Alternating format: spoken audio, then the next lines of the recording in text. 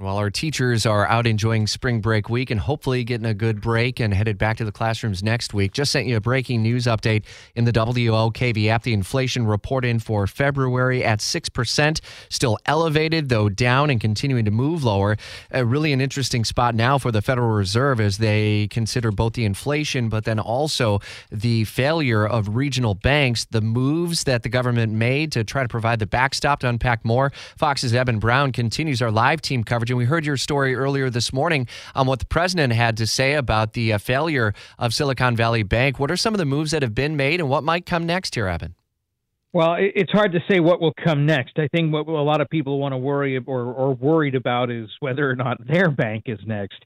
If you have any real concerns about your facility, your institution that you use for your own personal banking, your checking, whatnot, I would call the bank and talk to a manager, because if they are in good shape, they're going to be right out in front and say it. I mean, they're going to, the last thing they want is for you to pull your money out. If you get a bad feeling about it after talking to the bank manager, you can, talk to your own financial planner and try to make a decision about what to do. I don't think we're in a spot where everyone needs to go grab their money and stick it in their mattresses yet.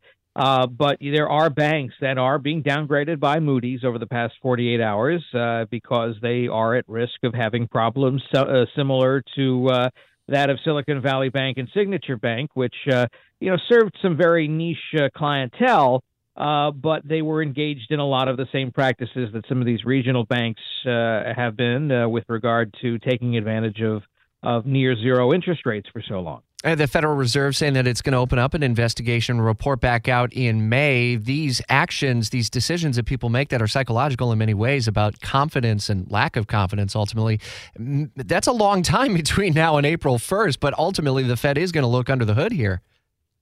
Well, they say they're going to, and they should, and I'm sure that they will. But I think what happened, especially at SVB, is really nothing other than an old-fashioned bank run. They ran out of money to cover their deposits. That isn't something that is peculiar to the Dodd-Frank era. I don't think there's any other better explanation as to what happened other than that. The way to avoid those things is for banks to not lend out more money than they have and not depend on being able to finance their own debt through cheap or zero interest rates, which obviously have gone away. You mentioned Dodd-Frank. It was 2010 that law ultimately brought financial institutions some stability, And if you head to WOKV.com, you can take a deeper dive into the changes that happened there and the backstop that was announced by the president and his team, the Treasury Department, FDIC, and others over the weekend. That's at WOKV.com. We'll hear more from Fox's Eben Brown on the reporting through the day. And again, the top line breaking news that we just sent out to you in a push alert a few minutes ago. Inflation overall in the U.S. lower at 6.0% in the month of February.